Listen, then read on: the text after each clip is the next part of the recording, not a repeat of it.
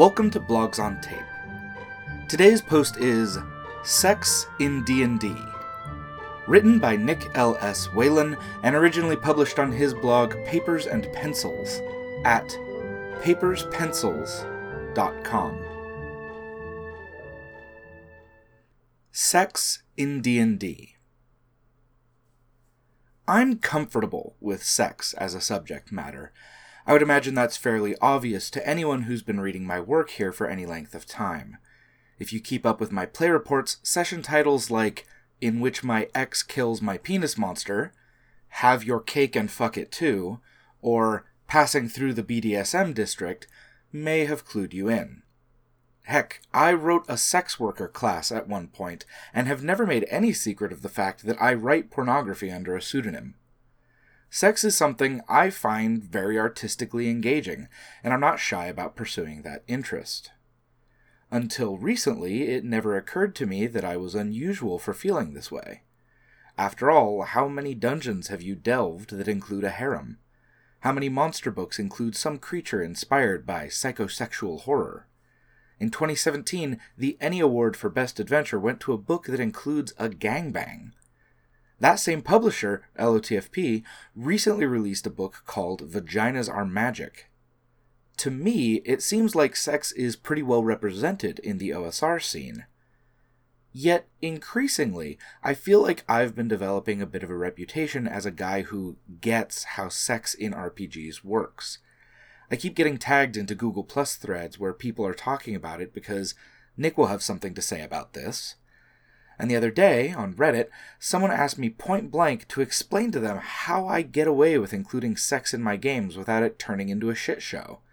So, alright, let's talk about sex. First, why is sex interesting? Like, obviously we all enjoy a good orgasm now and again, but why include sex outside of a sexual situation? Why include it in D&D? Because sex is an elemental force. Beyond our individual lusts and experiences, it is a basic, primal thing that we all think about. And whether or not a particular flavor of fuck piques our interest, each new idea gets mixed in with the complex morass of our own sexuality. Sex is interesting because it's universal. But sex is also something that is deeply personal. People don't tend to talk about it as much as they probably want to. We rarely have the opportunity to sit down with someone and intellectually engage with what sex is and what it means to us. It's an emotional state, not so different from anger, joy, disgust, fear, or sorrow. And yet its exploration in life and art is comparatively shallow. That's why I feel compelled to put sex in my art. And yeah, to some extent I do consider the D&D games I run to be my art. I know it sounds pretentious and, even worse, story-gamey, but there it is. And I don't mean to say that I'm rocking people's world with how fucking eye-opening my games are or anything. But if your world has a BDSM town where everybody wears rubber and half the citizenry is on leashes, then that's probably not something your players will have encountered before. It's probably something they will remember, and that is a pretty decent accomplishment on its own. Which I guess brings us to the question of how to do it right. The honest but lazy answer is, I don't fucking know. You and yours are going to have different comfort levels than me and mine.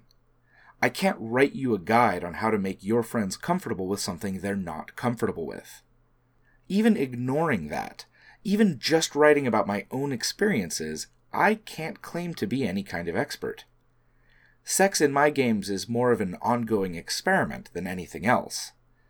That being said, I do have quite a bit of sex in my games, and I more or less make it work, so what's involved in that? I never let sex be about anyone's personal gratification. That's what people are afraid of when they think about sex in a D&D game. They remember every horror story they've ever heard about some greasy basement dweller describing the contours and proportions of an NPC's tits while he fumbles and fails to hide his erection. That's less about having sex in your game and more about one person foisting their exhibitionism fetish onto the group. Fortunately, if you play with decent human adults, that's not going to be a problem. You could probably chart a scary accurate map of the sorts of weird sex stuff I'm into by paying attention to everything that doesn't show up in my game world. I don't think that sort of avoidance is really necessary to make sex work in a game, but it does help me stay honest. I know I'll never get gross and linger over long on the cake farting NPC, because cake farting isn't my thing. I also don't make my game about sex most of the time. I just make sex part of the world. Players randomly encounter a dildo salesperson, but they don't generally go on a quest to retrieve a magical sex toy. Sometimes the players are amused or interested, and they spend time role-playing with the weird sex thing they bumped into. Other times they ignore it and get right to the point. It depends on their mood. When it comes to players actually having sex in the game, I want to share 2 examples I feel are usefully illustrative. One is the closest I've ever come to feeling like sex was becoming a problem, and the other is a good example of how sex should normally work in a D&D game. To tackle the latter first, the players were in the middle of traveling and had a random encounter with a succubus. She openly flirted with the party and made it pretty clear that she would be happy to have sex with any one of them. One player decided to take her up on that offer. The player mentioned that his character was a fairly modest guy and would prefer to do the deed out of sight of his companions. The succubus agreed, and so the PC and the demon disappeared into a nearby bush. I then briefly described how sex with a succubus is weird and terrifying, but so intensely good that it kind of ruins sex with anybody else. After all, what mortal could measure up to a literal embodiment of the act? I tell the player what the experience is like, without lingering on sordid logistics. In-game, the act took 30 minutes, so I ask the party if there's anything they want to do with their 3 exploration turns. When that's resolved, the PC was kicked out of the bushes and the succubus left without another word, at least not until 13 game months later when she showed up and handed off their infant child. In this situation, the player self-censored by taking things into the bushes. But even if he hadn't, I would have described things almost exactly the same way. I might have included a few other notes for the observers, like, you see things you'd never considered and new fetishes take root in your mind. Given that it was a sex demon, I may have even required some kind of saving throw against the desire to join in, but one way or the other, the whole thing lasted a handful of seconds, and the game moved on. I don't fade to black, but neither do I obsess. I describe sex with the same level of detail I would use if my player said, let's stop in this town and find something to eat. I don't describe the firmness of the vegetables or the way the meat's juices dribble down their chin, but I do make a point to come up with some interesting local cuisine. I tell the players how it tasted and maybe throw in a tidbit about some strange local dining custom they encountered. If those same players then wanted to have sex with the bartender and he agreed to it, I'd say something like, he leads you back into the storeroom. He's surprisingly gentle and at one point does this weird thing with his feet that you really didn't like at first, but it was actually working pretty well for you by the end. When you finish, he quickly excuses himself to get back to work, lest he get in trouble. Easy. My second example involves an NPC named the Hangman. She's a towering bodybuilder of a woman and a high-level wizard to boot. Her role in the game is a long story, but the short version is that she's the party's patron. She gives them access to some cool stuff, and in exchange they do jobs for her. At one point, one of my players announced his intention to seduce the Hangman. His attitude about it made me a little uncomfortable, because it felt like he was only interested in seducing her because he found her annoying. She's an imperious and demanding NPC, and it felt like he wanted to sexually conquer her as a means of bringing her down a peg or two. I don't want to unfairly malign this player. He's a decent guy and was never anything but respectful. This is more about how I felt, how I reacted, and how the game world was affected as a result. I waffled for a while about how I wanted to deal with the situation. On the one hand, the Hangman is an NPC, and the player just wanted to build a stronger relationship with that NPC. It's a completely reasonable thing for a player to want to do in an RPG. On the other hand, the situation was bumping up on my internal barometer of grossness. I didn't want to let this powerful character be reduced to her sexuality. I could have easily just said, she's not into you, but honestly, I didn't want to fiat an NPC's feelings like that. I try to let the dice handle that sort of thing. It took me a while to come up with a solution that, in retrospect, is painfully obvious.